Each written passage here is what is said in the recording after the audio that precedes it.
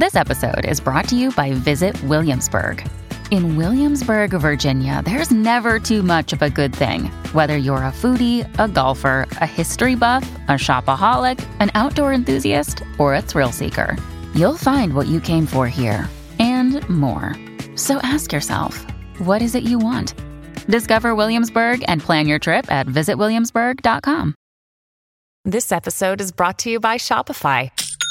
Forget the frustration of picking commerce platforms when you switch your business to Shopify, the global commerce platform that supercharges your selling wherever you sell. With Shopify, you'll harness the same intuitive features, trusted apps, and powerful analytics used by the world's leading brands. Sign up today for your $1 per month trial period at shopify.com/tech, all lowercase. That's shopify.com/tech.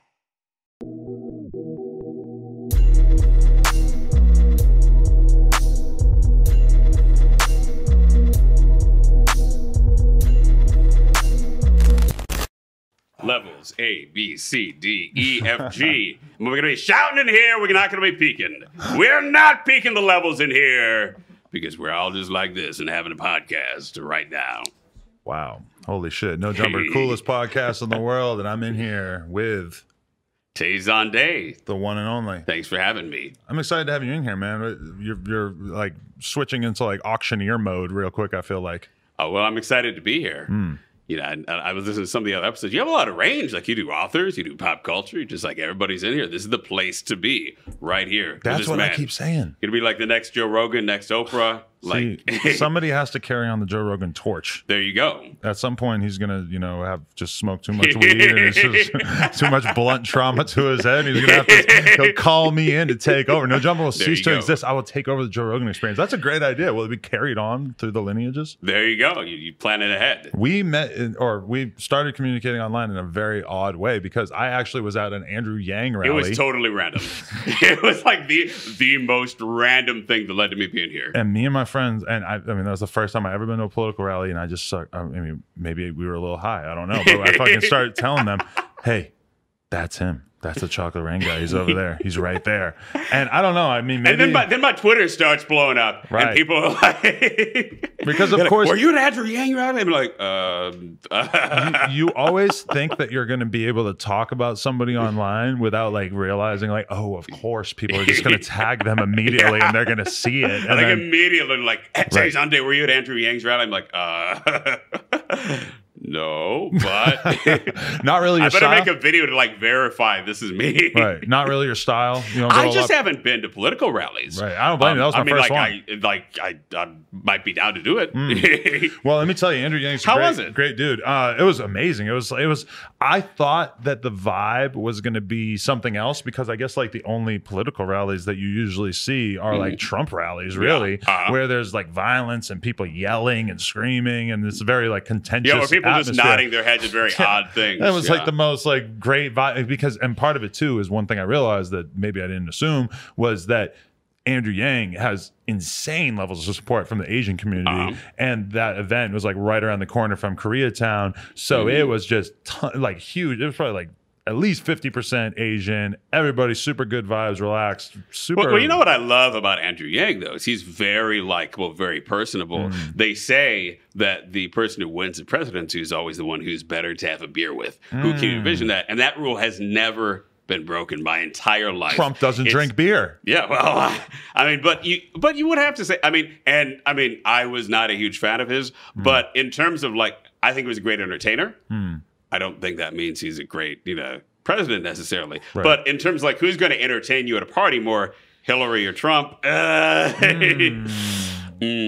true. Well, I mean, and even beyond having a beer with every day, it's kind of like, well, who would you rather read on Twitter every day? And in that sense, I would rather, I don't want to be in here saying anything positive about Hillary, but I mean, Hillary seems like she's got her head on her shoulders, maybe a little bit more, but Donald Trump is just nonstop entertainment. Absolutely. Entertaining. And that tends to be the litmus. I mean, I'm not saying that's how it should be, that's how it is.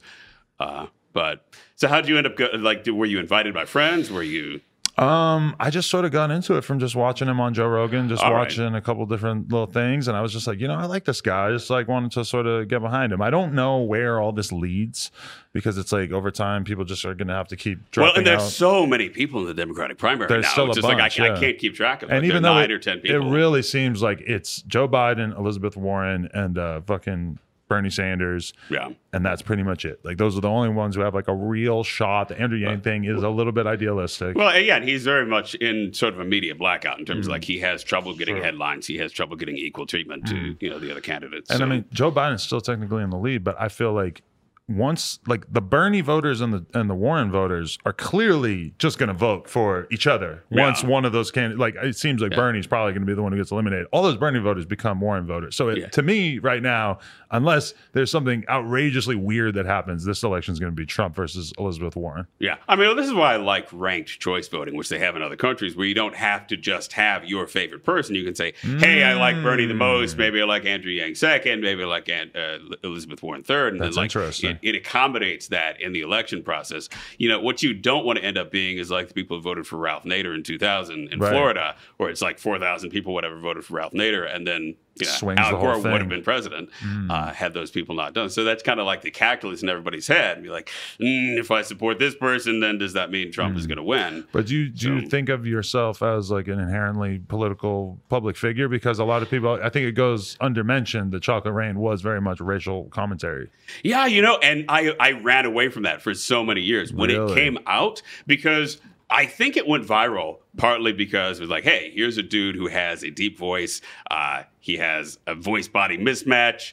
He's kind of feminine facial features, and he's a small guy. He doesn't look like he sounds like that. So there was sort of that circus aspect to me and, frankly, everything else that went viral on YouTube at that time. It seemed like people really liked it for the silliness. Yes. And they weren't trying to read into it. I feel like nowadays that racial element might have been the thing that would be like the whole story. Absolutely. And listen to this powerful pro-black song. Now that would be how it would be framed. Right? But when it came out, I was very reluctant to step into it being a Malcolm X type moment or an activist type moment, because ultimately I knew that people who disagreed with the message of the song were singing it, having fun with it. A big part of it was parodying it. There were thousands of people who would parody it on YouTube and sing like menstrual pain or whatever other joke lyrics they could come up with.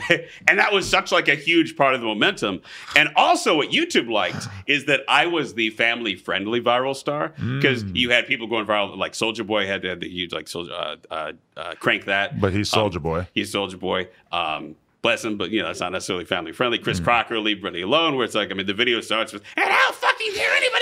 It's not very family friendly. So like, I was the family friendly viral example that YouTube was like, oh, wow. Right. Like, we can actually do a PR tour with this. And they did that. They did a front page takeover of YouTube with me singing Chocolate Rain and I think 15 other people who had done parodies of it. And like the whole thing was just this random, the stars aligning. Like it just happened to be that I put a free MP3 for download, because at the time YouTube would only do mono audio. And I was frustrated. I was like, you know what? I'm just going to put it down to download in stereo. And then that ended up being a huge part. The fact that it loops, so that people could just take the beginning and re-sing the song basically very easily in an editor, was just like all of these stars aligning to create this moment. That would have happened, like the whole process of that happening in the modern day and age the process would be so much better lubricated. Because nowadays, if that song just sort of came out on the internet, guaranteed the TikTok kids would get it, the fucking meme kids would get it, they would blow it up fucking fast. At that time, that happening seemed like this freak accident that everybody was so shocked by, because we didn't really have much of a frame of reference for how this was to occur. Yeah, well, and YouTube did not have a frame of reference for what would be successful on their platform. Because if you remember 2007, MySpace was still the biggest thing in music, and everyone was talking about their top 8, and it was the behemoth in social media. Right. Facebook was still this kind of up and comer where they had just like opened up their network to not just be colleges, not be just friends that you knew. So YouTube was trying to find like, what is the content type that could only happen on here that wouldn't happen on our competitors. Right. They still wanted stars, and like they were trying to figure out who were going to be the next the YouTube stars. Yeah. Yeah. So interesting. But I always say, because YouTube has changed tremendously. Yeah. And I would say there was kind of a viral video era of YouTube from, I'd say, about 2006, where you had stuff going viral like Diet Coke and Mentos. And I'd say through about Gangnam Style, which was, 2011, 2012. Right. Where individual videos were allowed to be super viral and you had hundreds of millions, billions of views on them.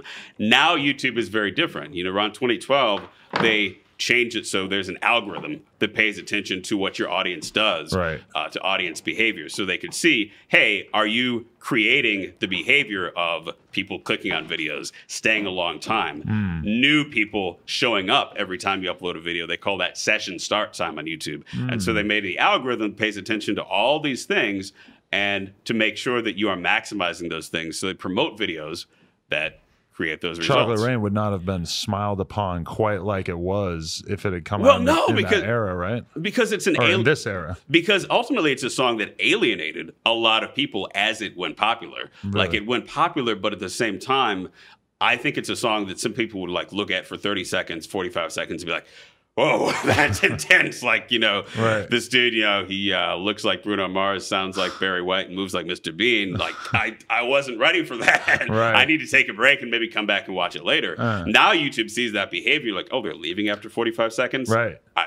We're going to kill this. This is not going to be successful. Now YouTube wants you to be a Jake Paul. They want you to have an army of people watching you for 10 minutes a day. Yeah, for 20 minutes. To be consistent over and over and over. Yeah. That's how you fucking finesse but that same exact content when you're talking about that algorithm, I feel like that same exact stuff would probably be much more suited for TikTok or Instagram or whatever now.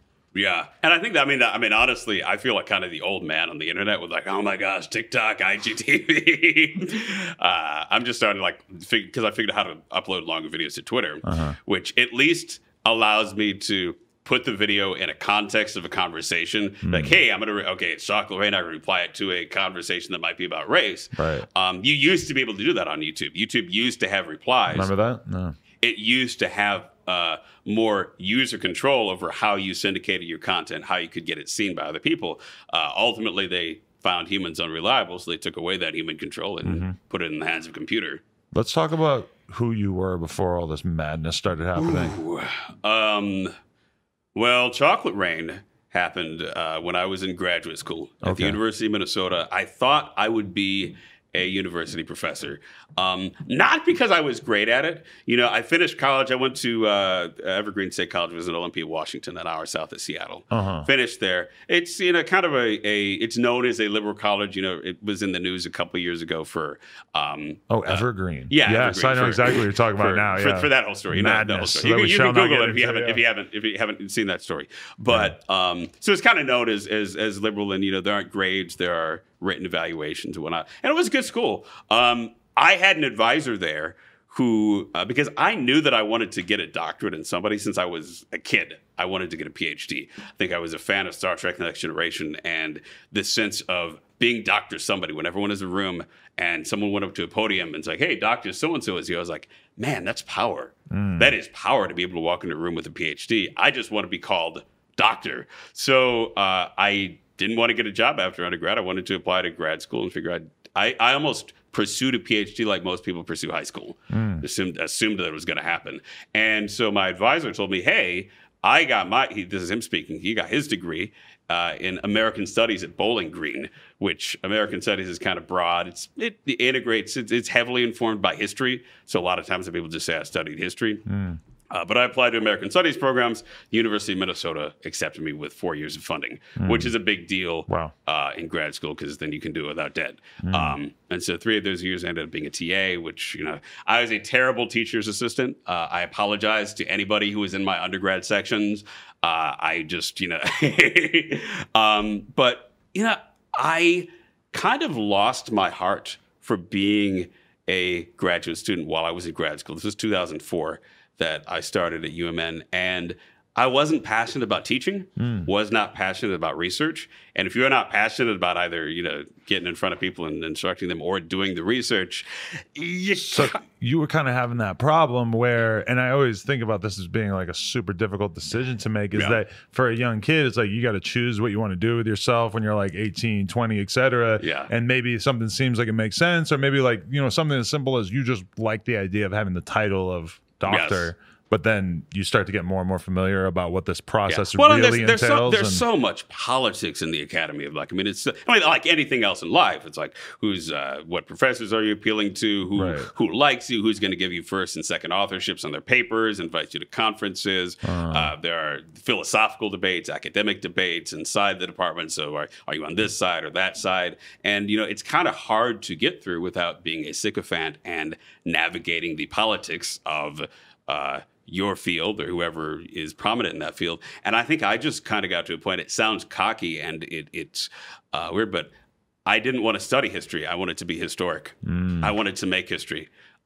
Studying history and talking to people about, theories and Marx and Chomsky and all these things, that's a very narrow conversation. There aren't a lot of people who can follow up on that conversation, whereas if you do something that's popular or that reaches a lot of people, then you can have more impact. But so you explicitly want to get into entertainment? Well, it's weird.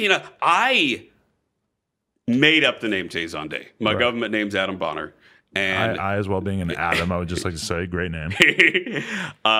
So I started to think, hey, maybe I want to do this. YouTube was coming along in 2006. And what it was is I was singing at open mics in Minneapolis. I'd take my keyboard. I'd always done music as a hobby since I was a kid. Never seriously, but I always had a keyboard and played around. My mom was a pianist and an opera singer and whatnot. So it was always kind of like in the environment. So I'd done it as a hobby. And I got sick of dragging my keyboard and amp and other equipment out to open mics in the winter in Minneapolis. And I remember one specific time that I brought like a 40-pound amp and a 30-pound keyboard and had it like with an alligator cable and one of those airport things that you wheel it. And I wheeled it into this mom and pop cafe. And it took me 10 minutes to set up. I sang 2 songs. And like there were 3 people there. 2 of them were reading the newspaper, and the other one was Minnesotan. Minnesotans are very nice. So they're like, "Yeah, that was great. Keep doing that." And I was like, there has to be a better way to get my music out there. So YouTube came along, and I'm like looking, hey, who was big on YouTube in 2006? I think Ryan Leslie was the most subscribed YouTube musician. But I was like, hey, people are just making videos in their living room.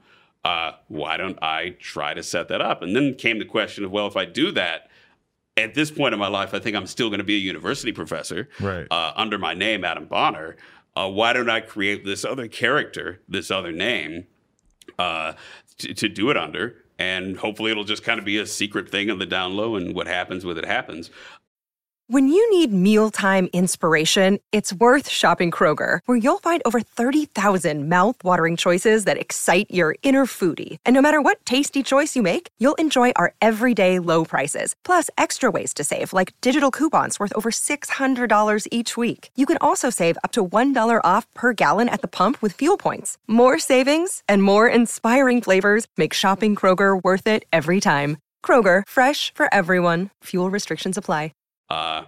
That didn't end up happening. I created Tayson Day in January of 2007. And it didn't blow up initially. It was your 3rd upload, right?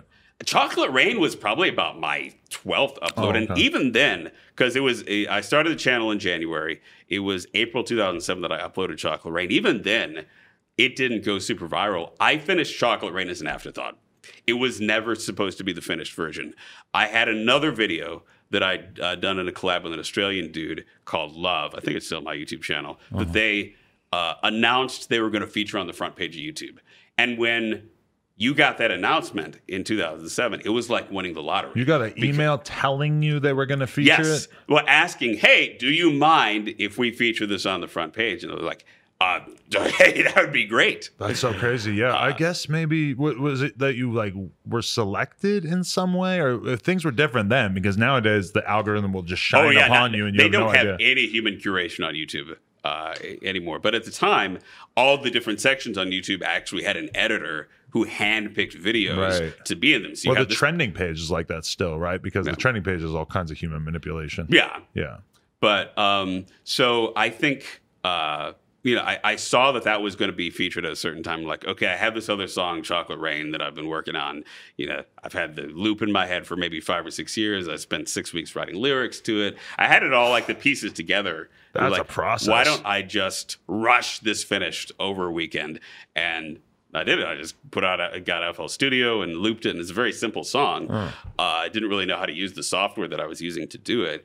And I put it up as an afterthought so that I could double dip, knowing that people would see the other video, then they could go to my page on YouTube and you see, this other new video, Chocolate Rain. It didn't really blow up until someone posted it on dig.com, which for those of you kids, it's kind of like what Reddit is now. It's a social bookmarking site that was big before Reddit. Yeah. And it was on the front page of Dig for a couple weeks because that's how Dig works. Someone saw it there, posted it on 4chan, which I had heard nothing about. Right. I knew nothing about 4chan, beatards, absolutely nothing. But it became sort of a joke on 4chan. And the first sense I had that Chocolate Rain was blowing up at all or becoming like bigger than usual was 4chan conspired to prank call Tom Green during his show that he was doing out of his living room. And halfway through, the caller just busts out singing, Chocolate Rain. And then Tom Green is like, Chocolate Rain. And I saw the video of this. I'm like, oh, cool. The dude who did Freddie Got Fingered just sang my song. Like, he's kind of a celebrity. I don't really know him, but that's a known person. And then after that, the views just started piling up, and it was featured on Carson Daly was doing a traditional format on NBC at that time, and he featured on his show. And I remember the very first radio interview I ever did about Chocolate Rain. And please don't, these are all on YouTube, and I'm terrible in them. But it was on Playboy Radio. No. It was Opie and Anthony. Playboy was after. It was Opie and Anthony. And I followed a conversation about how much of the ocean was made up of whale semen. And so, you do the radio interview and you're like, in your ear, you hear what's happening before you in the show. And so it's like, well, it seems like 40% of the ocean might be made up of whale junk. Oh, and we have this dude who's blowing up in this viral video. We have the actual Chocolate Rain dude. Unrelated to whale semen.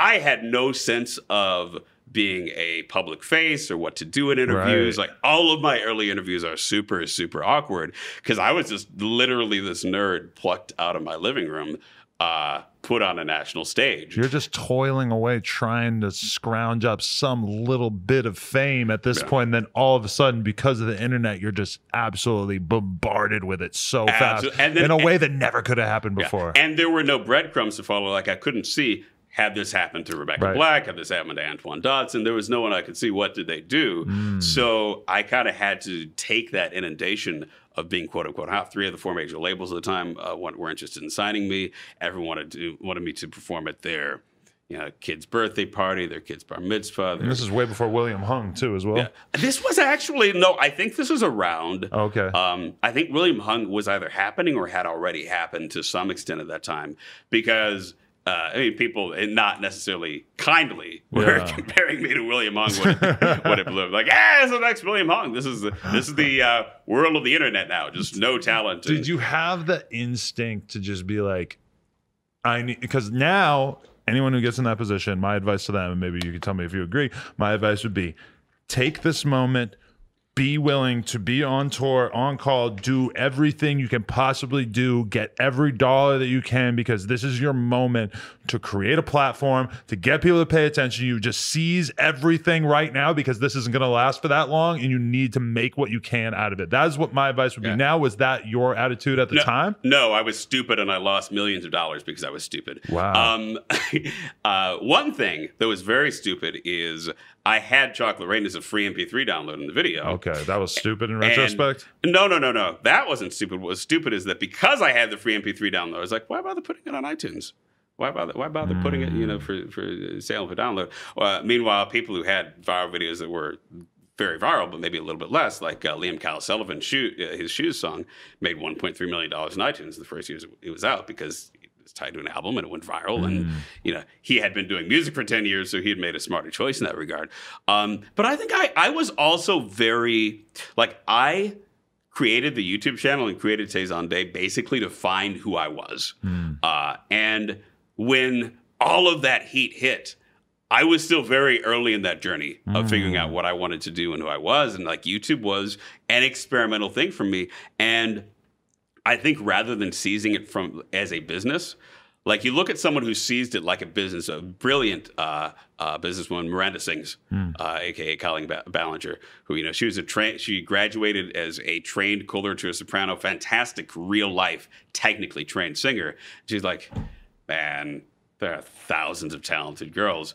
I'm going to make this character who is over the top and gaudy and designed to be a viral sensation. It was calculated. It was calculated. Yours was not calculated. Mine was not calculated. Mine was just kind of being me, and then accidentally became successful. And then I spent years being conflicted about who I wanted to be. Because there was part of me that wanted to be taken seriously. There was part of me that wanted to prove that, hey, I can sing well. I can, sing Frank Sinatra or sing, like Josh Groban or Mike Bublé. And, I can't sing I can't perform like them. But I think part of my ego was like, okay, this Saison Day thing is being popular in this way, but that way is kind of making me feel a little bit safe and uncomfortable, and it's a meme and it's sort of out of control and it's not really established. I want to move my popularity to become more popular in a way that I'm comfortable with, which is more traditional. And I spent years kind of in that conflict in my YouTube channel where you'll see some of the covers I was posting at the time, and it's not that I'm bad at singing Disney covers or Frank Sinatra or whatever, but it's not what I initially became popular for. And I think 12 years on, now I see, they say hindsight is 20/20.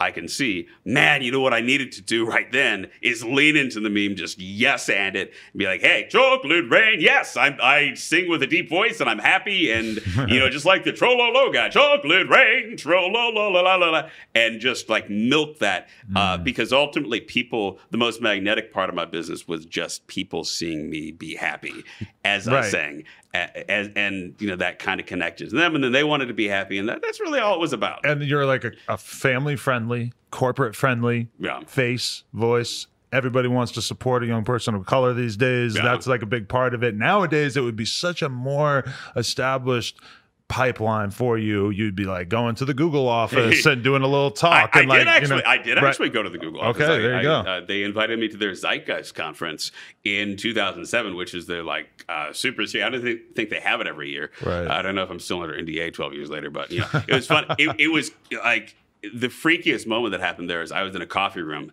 Backstage because they were doing a little corporate meeting at Google's headquarters, and Al Gore walks in the room. And he's like, is this where the coffee is?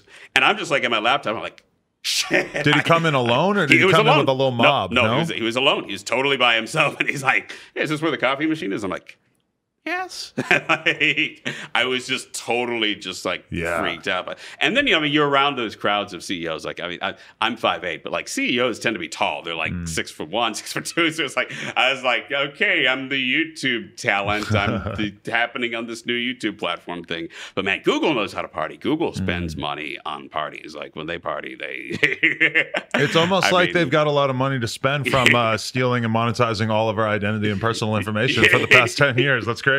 Yeah. Well, what's interesting is for a while they thought Facebook was beating them at that. And that's why they had that whole Google Plus debacle is around 2011, 2012, they're like, oh gosh, Facebook is collecting more social data about people and their relationships and how they talk to each other. So we need to come up with our own social network, which is what the concept of Google Plus was ultimately, to be a machine to generate social data for Google and allow them to compete with Facebook.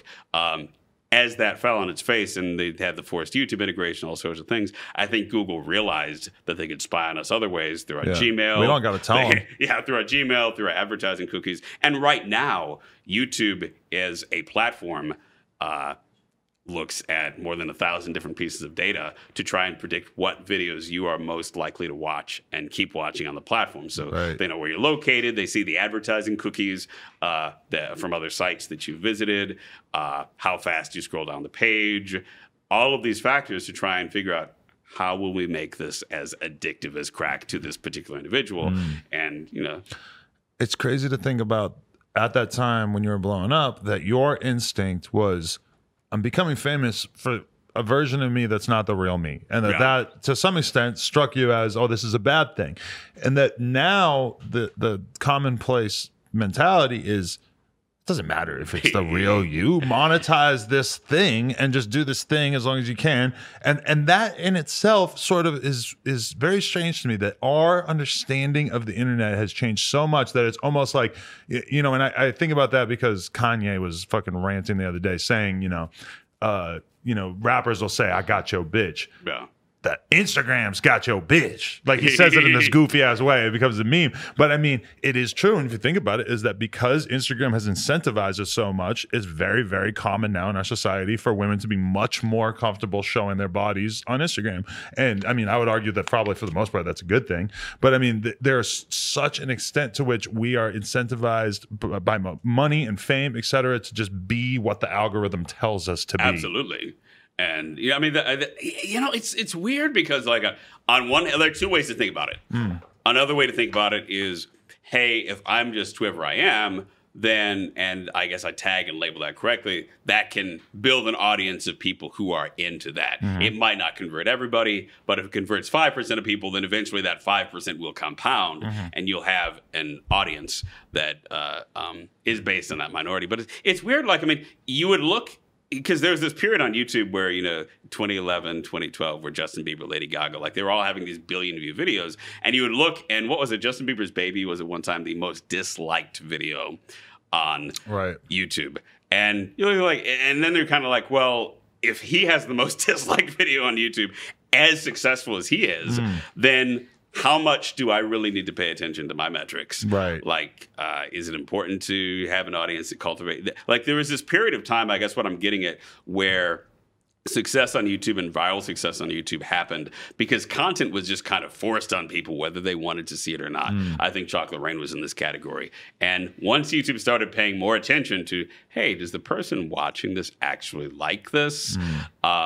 And they tried to milk more views and more watch time out of them, then that whole viral video era just kind of ended. And you see it now with a lot of the political stuff, where before it was just kind of understood that the algorithm was going to end up promoting Ben Shapiro videos because Ben Shapiro videos are inflammatory and they heat people up and people keep watching because they start to get angry.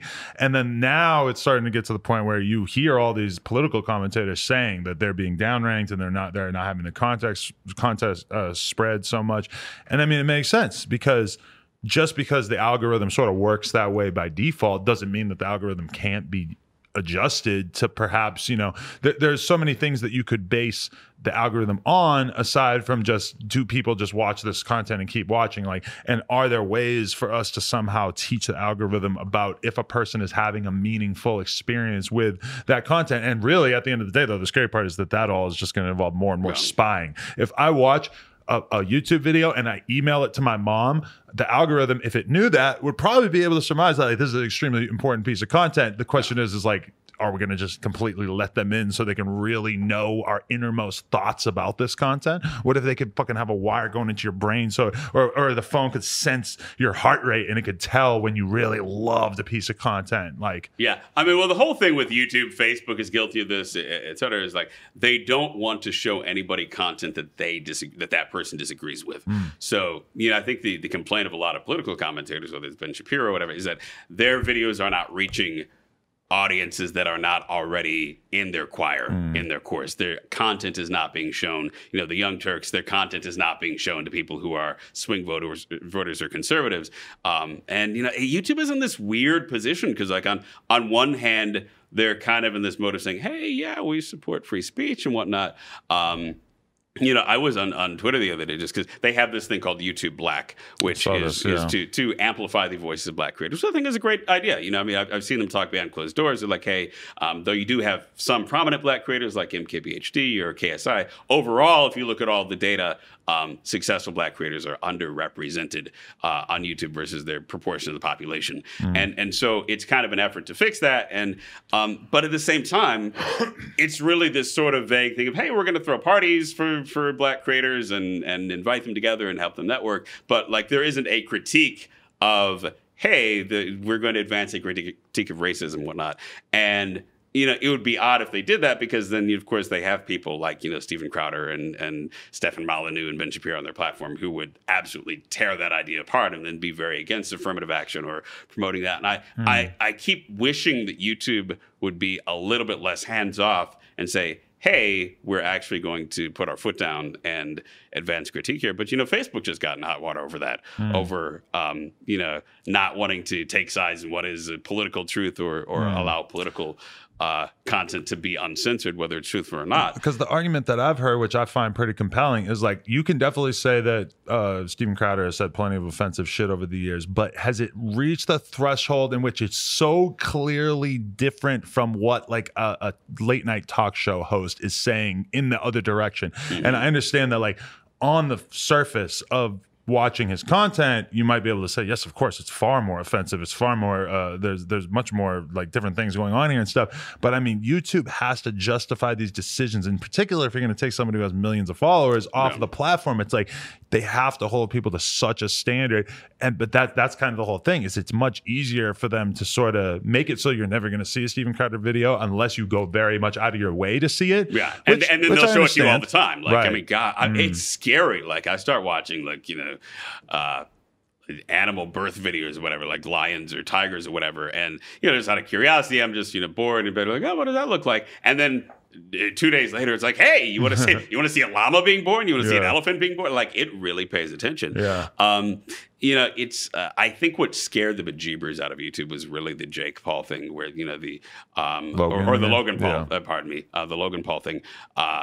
With when that video had all of its effects, they were kind of like, oh gosh, we really need to buckle down on making sure there's an algorithm to keep the content brand safe. And now creators will say, if they have the wrong keyword, even appearing in a video, like I had a friend who did a video that was at a community pool, a family vlogger, great guy. And the pool had a sign that says, warning, death, danger, if you jump in, just like every pool has. Right. But he put it up on YouTube, and it got demonetized. The word death. And then he realized, wait, they are OCRing, they're doing optical character recognition on the text content inside the video. And the word death is triggering. They're afraid, it triggers their brand safety algorithm now, which they're not really transparent about.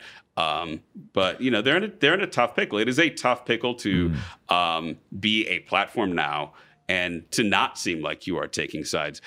Speaking of late night is totally different now than it was like in the 90s when I was growing up, because you have Stephen Colbert, you have the shows are much more political. Stephen Colbert is very much on the left.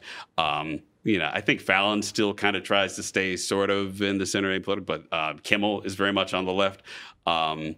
So that's very different than it was in the 90s, where like in the 90s, there was this sense that they had to like tell an equal number of jokes about Democrats and Republicans. Now it's just nonstop Trump jokes if you turn it on Stephen Colbert. So it's like, even that whole shift has informed TV.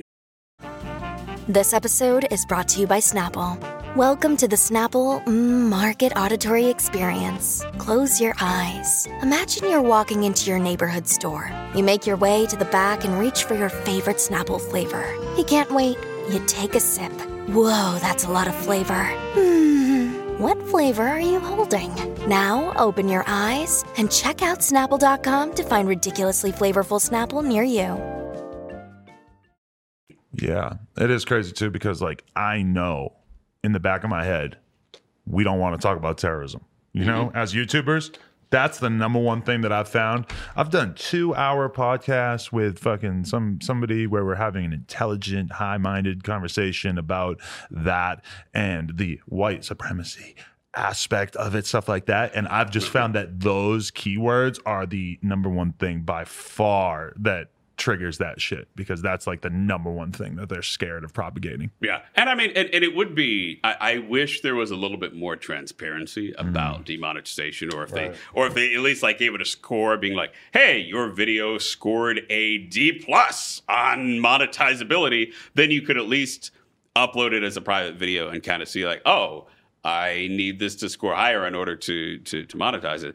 But it's tough because the more they disclose about how it works, then the more people are going to try and find ways to circumvent it. So, but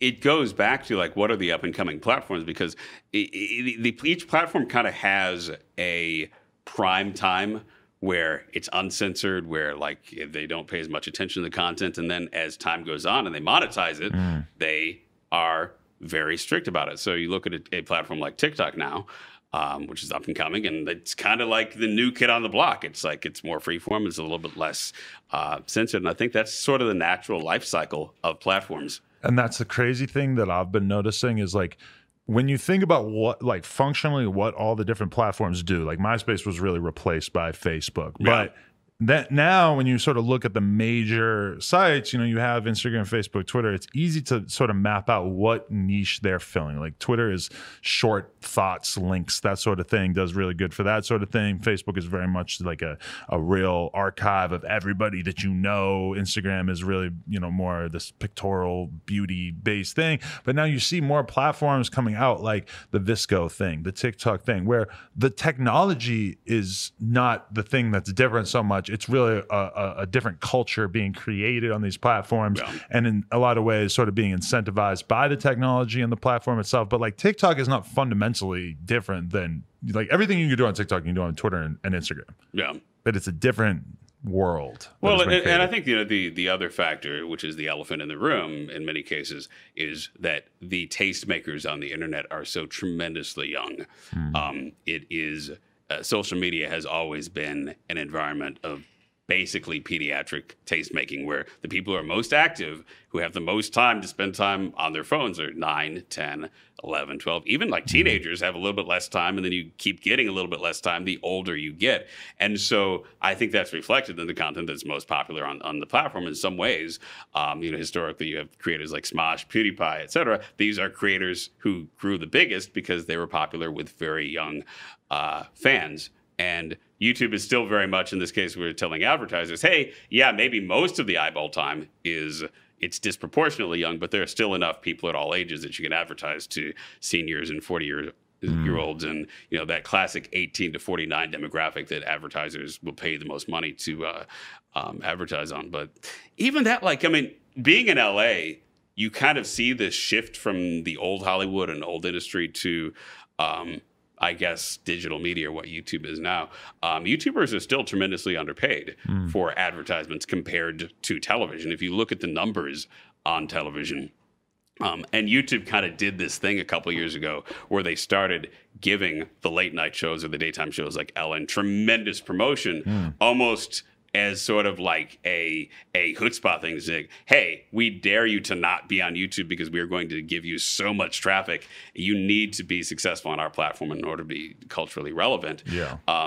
But ultimately, the advertising dollars, they're there on YouTube, but TV still, for the number of views, commands a much higher rate. And I think that's just old money.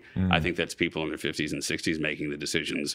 And once the people who are in their 30s and 40s now get into those management decisions, you're going to see this exodus in favor of digital media. Even something like the brand deal thing, which is a huge percentage of a lot of like bigger YouTubers and even smaller YouTubers. I mean, it's so much easier to get brand deals now. It's so much easier for people to sort that shit out. Whereas in 2007, 2008, 2009, that shit was like fucking...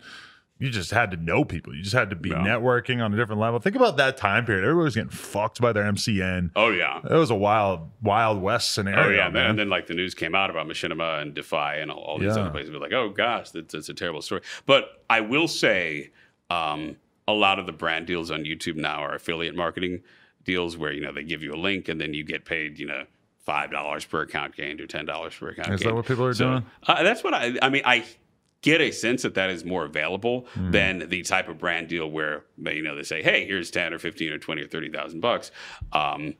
And I've never liked affiliate marketing deals myself. It's very tough to take responsibility for the conversion. You're creating a huge amount of brand awareness, and then you're only getting paid for the tiny percentage that actually engage at that moment and remember to use your code. I would never fuck with that shit. Hell no. No. Do you?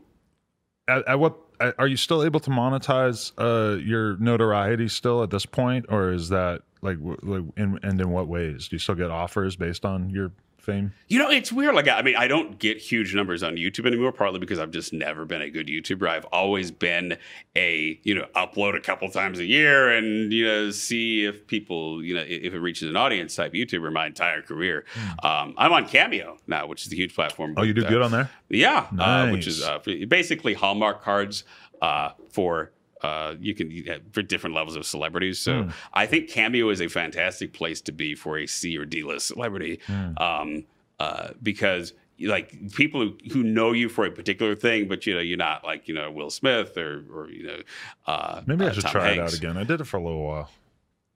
It's good to just be on it because you never know who is searching for you. It's gotten to be a pretty big platform now. I think they just had like a $300 million valuation in their last round of venture capital. What's your rate? And that was like, I mean, I have it set at $100 right now. That's what I would do about that. Because I've seen really famous people for like $1,000 and shit. And I'm like, well, because everybody has their price. Yeah, you have to be at like where it's an impulse purchase. Yeah. But it's also, I mean, it's really fun. I actually enjoy just when people say, "Hey, I want you to wish my husband a happy birthday," or my coworker just bought a new house or they're getting married or they're having a baby, and I'd like to see your congratulations on that. This sense that I made a big enough dent in the universe. That's something Steve Jobs talked about, is like do something that makes a dent in the universe, and that I made a big enough dent that people just randomly remember 12 years later. Hey. That's the guy who did that video that, when I was in junior high in the computer lab or whatever, when I was in college, we were laughing about that. People have the specific memory of when they first saw Chocolate Rain or when they first experienced Chocolate Rain. And it's a little bit odd. It's like my parents' generation, there's going to be things they always remember, like landing on the moon or JFK. I mean, not to get too dark, but like historical things. And Chocolate Rain ended up being one of those things where it's just like, hey, a lot of people remember where they were, what they were doing. Shared consciousness of just one thing that everybody sort of remembers that time period. Even, like even the most out of touch people that don't really spend much time on social media or whatever, you remember that, right? And they'd be like, oh, yeah, I do remember that. Yeah. It's so weird to think that there's so much shit like that now. Yeah. And I mean, Cameo is also just fun to like search and just like see some of the stuff. Like I'm like, whoa, Tony Little, he's the dude from I think he's on. I mean, and it's fun. I think in terms of pursuing entertainment, because I've also done singing, acting, voice work. I have a good theatrical agent and I do voice work. And I voiced promos for MLB Network for 9 years, and I've done stuff for Cartoon Network and some other clients. It's great and that came largely from my YouTube. Like people saw me on YouTube and they're like, hey, what if he voiced this? And then that has fortunately turned in to some great gigs. I think right now there's a lot of downward pressure on both acting and voice work because you can go to Fiverr and have someone do a voiceover for, a couple bucks. Really? So that it's much harder to make a buck in the industry now? It's harder if people are budget conscious. Really? And so, the way around that is to, try to have other factors like, hey, I have a social media following or I'm known or this or that. Yeah. But a lot of times in voiceover, they're not going for someone who is known because they don't want to upstage the product. Like they don't, like if they're trying to like sell shoes, they don't want you to think about who the voice is. They just want a nice sounding voice. They just want a nice sounding voice. It's a little bit like sweeping the floor. It's kind of like, okay, we can bring in someone else to do that if you don't want to do it. And that sort of keeps the price down. Like the days of the celebrity VO are, sort of drifting to the past. There was that whole thing with was it Gilbert Gottfried who was the Affleck duck, like the voice of Affleck, and he tweeted something or other that it was. I just remember it was something that could offend Japanese people. It was like it was a joke, and they do a lot of business in Japan, so they're like, "Oh my gosh, this is a disaster. We've got to replace the Affleck duck." And so I think companies are very reluctant, and so that puts me in a situation where it's like, if I'm pursuing acting gigs or voice acting gigs, is being known on social media an asset or is it a liability? Would it be better to just have my voice and just kind of be Adam off the street who never had any attention on YouTube? I think about that all the time when I'm looking at actors who are at the point in their career where they're able to like be just a guy who's in commercials for Allstate. And it's like, wow, that's so crazy that your image is that clean, because there's probably, it's just so easy. The littlest things could happen that would be. I always think about Subway. Subway put the fate of their brand in just a random fat guy, and he ended up being a kitty toucher. Like, one of the biggest food corporations in the world. Yeah. That was ugly. That was ugly to see. Isn't that crazy? That there, if I was the CEO of Subway, that would be like, no more influencers, endorsements ever again. Never At least not that intertwined with your brand. Yeah. Man, they got unlucky with that one. Or I mean, even in more casual sense, the Verizon "Can you hear me now" guy did an ad for Sprint. Yeah. He was in a Sprint commercial being like, "Hey, you can't hear me now. I'm with Sprint." Right. So there is that, like, there's that real sense of being liability. Also, kind of brands themselves leaning into trying to be salty, cocky voices themselves. If you look at like Wendy's on Twitter or Arby's on Twitter or all of these brands, it's kind of this chick thing to try to seem edgy and post sort of borderline content. They're all dissing each other on Twitter and shit. No matter how funny it is when I see Taco Bell taking shots at KFC, I'm like, just try to tune my brain out, because I'm like, I know what they're doing to me. I'm not going to sit here and be like, oh, ha at the Burger King tweet. Fuck that, man. Yeah, they're trying hard. So I mean, I think they're trying to be their own celebrity influencers and build, sort of their own social media and build their own brand voice, sort of as though it were a person. So you smoke weed now? Okay. No, okay. So here's the thing. I'm 37. I went 36 years without ever consuming THC until it was legal recreationally. And then I'm like, hey, I mean, I got issues. Everybody got issues. Maybe I'm going to try this. I did. Maybe you were that concerned with the legality? Whatever. Well, that was just sort of an entry point? That was my entry point. Yeah, I was that straight edge. I was that boring in my life that I had to wait until the state was like, yes, recreational is legal. Right. Wow, that's cool. Good for you. I love a law-abiding citizen. Well, I mean, as a tangent, I mean, the war on drugs and, of course, weed in particular has devastated a lot of lives, and there's a terrible history behind it. Very true. Which it'll be interesting to see where candidates talk about legalizing weed, but like there isn't really a conversation about reparations and how the sense of like if you were alive in the 1990s, this destroyed your life, like to be found with weed, to be incarcerated and whatnot. And so as I'm consuming it now, at the age of 37, I'm kind of like, wow, that was so wrong. Like all of the propaganda that I was indoctrinated with as a child, whether it was DARE or, the portrayal of being high on THC as just kind of being this terrible experience it would be a gateway drug. That has not been true for me. And it's just kind of like, hey, now it's just, I just have fun getting high now. Yeah. And that's all it is. It's not an addiction. It's not whatever. It's just, Me too. I wouldn't even say it's therapeutic for me. Right. Because it's relaxing. It's just relaxing. It's relaxing and it's fun. I'm at the point too. I know that I'm real comfortable doing interviews now because I never used to smoke before interviews, and then today I had to come in and do 3 interviews, and that's exactly what I did. Is I faced a fucking spliff in the car on the way here, coming from Starbucks, and I just feel totally like chill, normal. Just I feel like if anything, I'm less nervous. I'm maybe more able to sort of really engage with the conversation and let my brain go down random paths in the conversation. I don't know. There you go. Yeah. Although I will say I've never actually, because I only vape and I do edibles, so I haven't actually ever like lit up a blunt and inhaled the smoke. Like I've literally never done that in my entire life. And you want to do that? You want to do that today? When we're done? Sure. Ooh, I'm down. We're gonna get the footage later. Yeah. We would do it in here, but we were not allowed to smoke in here. And man, they tripped out because Nori was smoking in here the other day. We had to lie and say that it was somebody in his crew did it, and we couldn't stop him. And, oh my gosh. Man, that was actually something to really look forward to. Man, those edibles though, those things will fuck you up. Oh my god, holy! Because like I don't really get a debilitating high from just, vaping. Right.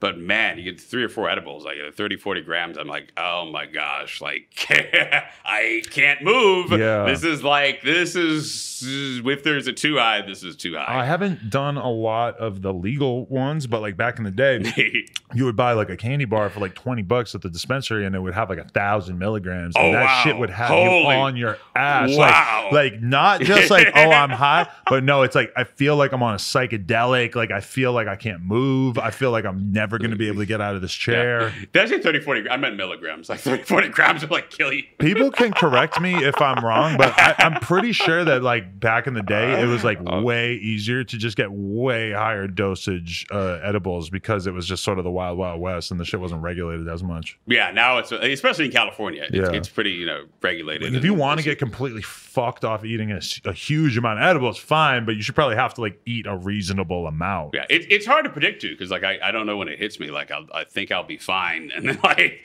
3 hours later, I'm like I am not fine. I need to go lay down. Yeah, it's so crazy to think about the fact that you are such like a thoughtful, smart, fucking well-mannered guy.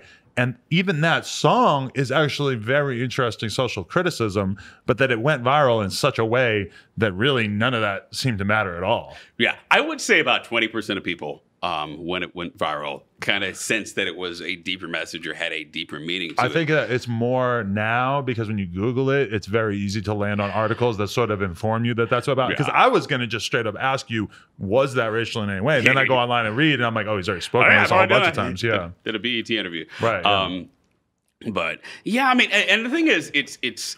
I always say that I sing about what I can't say about. Like that's a little bit of my frustration as a musician is I make better music when I am in a state of mind that is totally antisocial and just so awkward that I can barely put a sentence together in an interaction like this.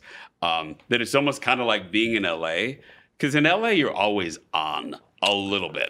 Like there's always this sense that, especially now in this era where everyone has a social media and a camera in their pocket, that like you can never really just like be off the grid and be in a city or be around people.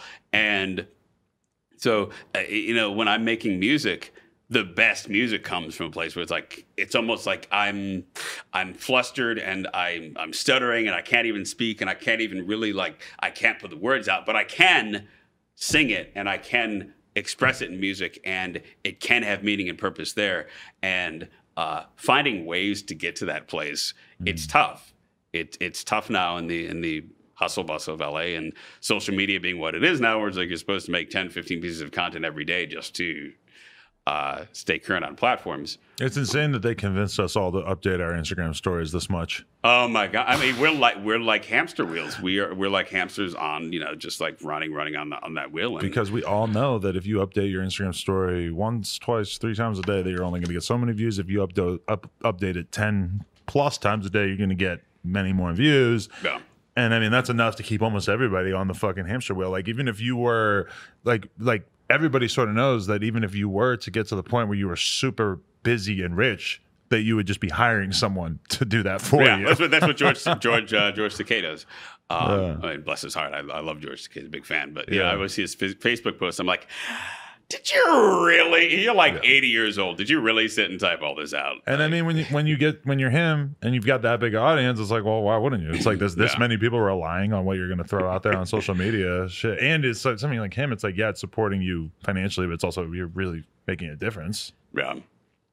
Damn. I really appreciate you coming on the show, man. This ended up being a far more interesting conversation than I necessarily thought it would. Oh, well, thank you so much for having me. It's a good time. Man. That was a very interesting conversation indeed. Anything in particular that you're pushing? Anything that you want the world to know? Hey, it's funny. I've been putting music on Twitter. It's an older song, but I put it up. Mama Economy talks about the economy, explains if you're curious about how the economy works. Google or search for Mama Economy on Spotify.